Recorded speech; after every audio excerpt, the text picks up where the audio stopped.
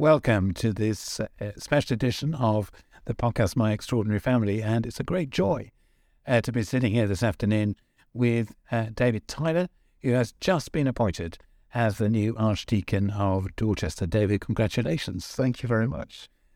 David, lovely to have the chance to chat, and I wonder if I could begin by asking you to tell us something of your story. Have you always been a vicar? Did you come to faith in childhood or late in life? Tell me the story of your calling. So I grew up in a family where my parents would have said they were Christians, but they didn't regularly go to church. And it was a story of friendship, really, at school. A couple of friends. One was the son of a Baptist minister, and the other one, my best friend.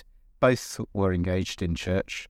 And just over time, through going to a mission, through being invited to church, gradually I started to be a part of church, started to go along, and then over time I came to faith.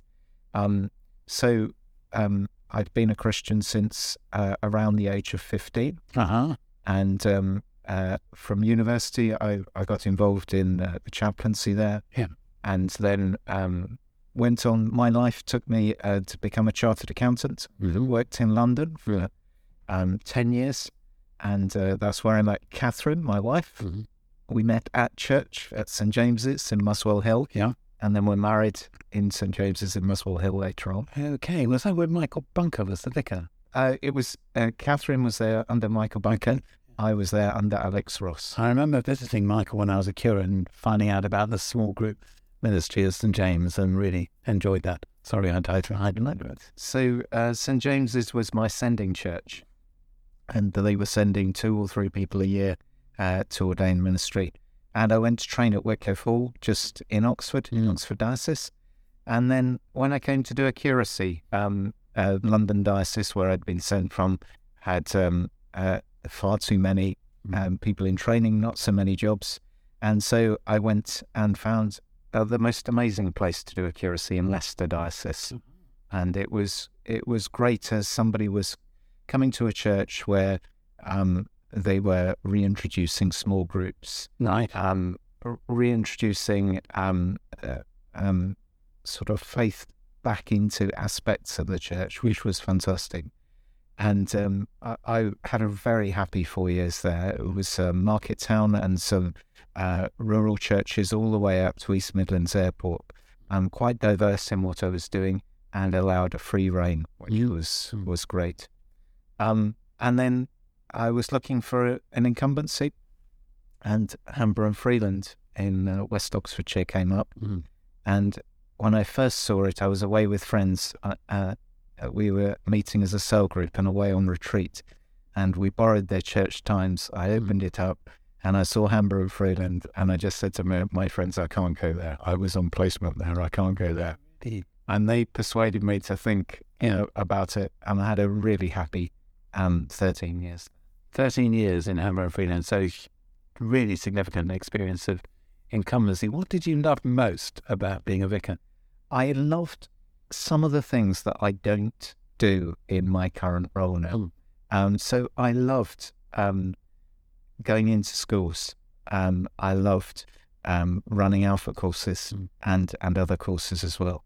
I loved seeing people come to faith, and it was just such a fantastic opportunity there to be part of 2 relatively small communities where I was known by most of the people in the community. And just the opportunities that afforded me as a Christian, as the minister in the churches, was just fantastic. And by the time I left, I had so many opportunities that were available to me. Fantastic. And what were the most frustrating and challenging things over that period? I think the best thing about being there was the people, a fantastic group of people. And sometimes, inevitably, you have difficulties with people, I think, as well. And so there were a small few occasions where some of the challenges were around dealing with people and trying to find a positive way forward. And then I had also some fantastic church buildings, a Grade 1 listed building, a Grade 2 star, and another building. They were fantastic opportunities. But then, as anybody knows who looks after historic buildings, they're quite a significant challenge as well. Yeah. Archdeacons have a hugely demanding role, David, and also archdeacons don't always have the best public image. If you think of the archdeacon, in Rev is the one that always comes to mind, black gloves and black taxis, entirely undeserved in my experience of archdeacons. But despite all of that, what is it that's led you to respond to God's call to be an archdeacon at this time? For years, people have been saying you should be an archdeacon because I was a chartered accountant previously, I think, and they've seen that aspect of me. As an area dean, I really enjoyed that extra challenge to my ministry as well, and enjoyed being able to help people and see churches flourish.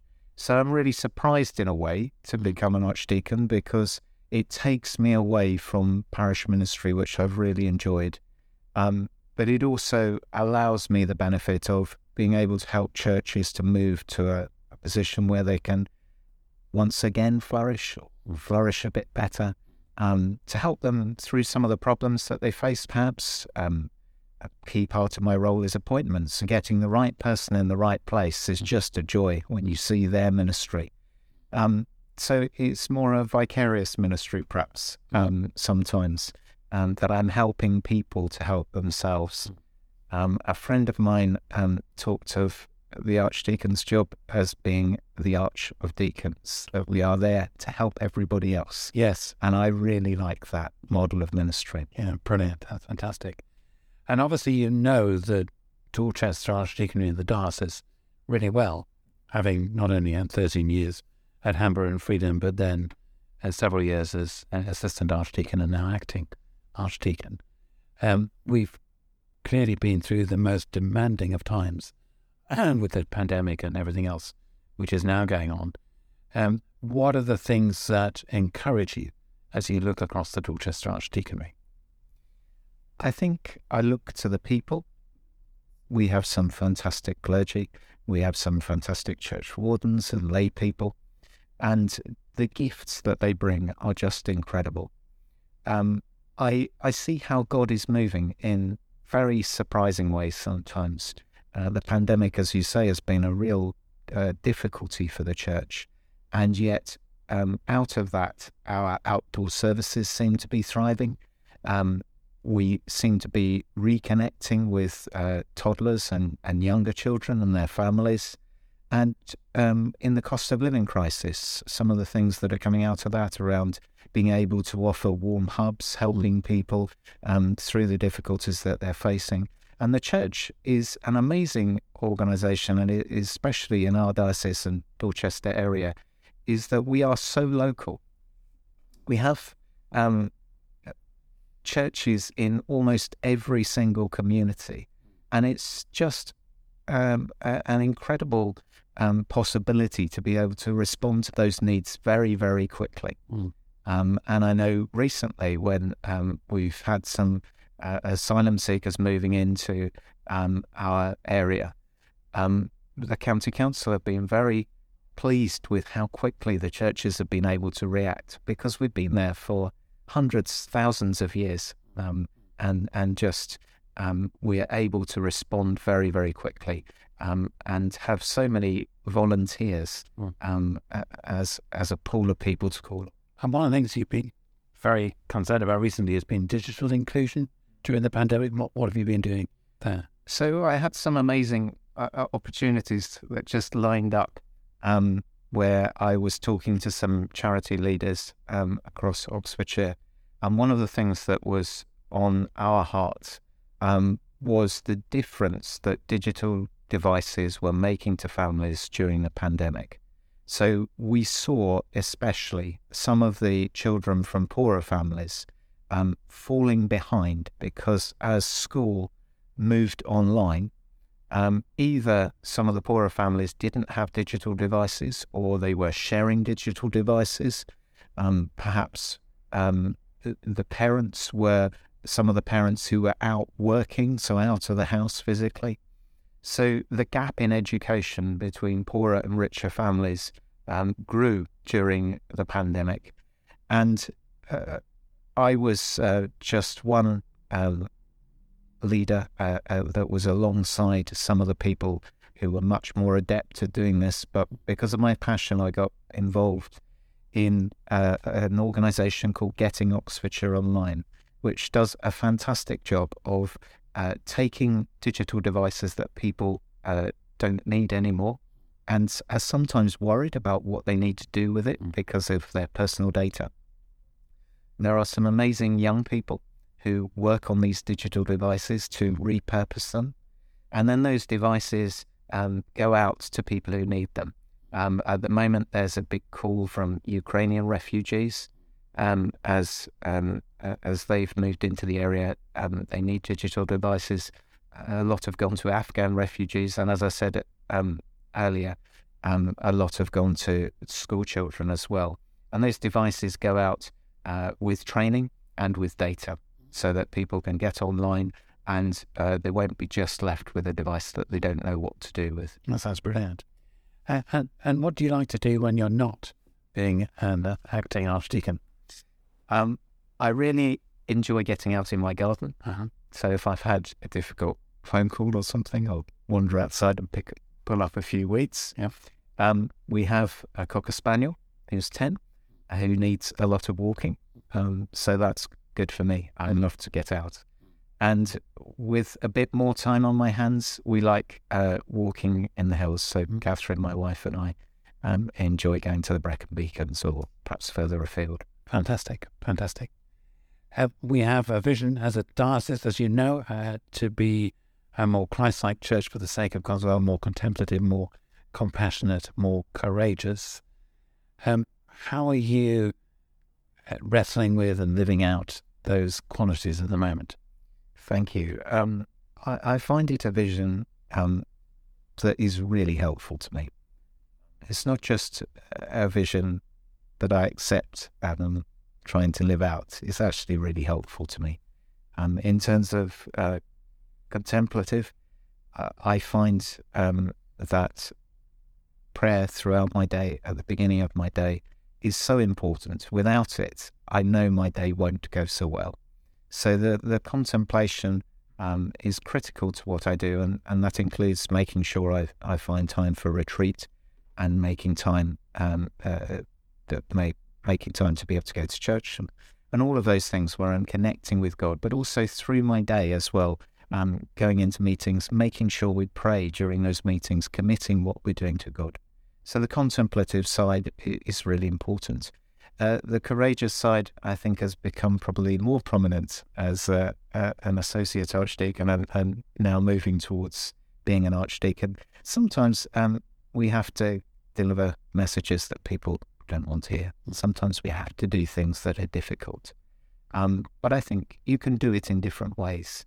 And I think if you can do it in a compassionate way, then that's often much better received. And for me, the church is all about compassion. It's sharing God's love and sharing with those who particularly need it. And so I see compassion wherever I go within the church, the amazing things that the church does. And that's a really important part of my role. And is there anything, David, that you'd like people to be particularly praying for you in this next period of ministry? Thank you. Yes, I think a really important thing to pray for me is that I don't lose touch with the church on the ground. I'm sure I won't, but I really don't want to. This role in some ways takes me further away from the church. The church is the lifeblood of all that we do and does so many incredible things locally. And I want to be getting out to be able to see the church in all its glory. So I think a key prayer for me is just over my diary, that there are times to be able to get out to see the church thriving. Brilliant. It sounds like you're open to lots of invitations. I certainly am. Yeah. That's great. That's really good.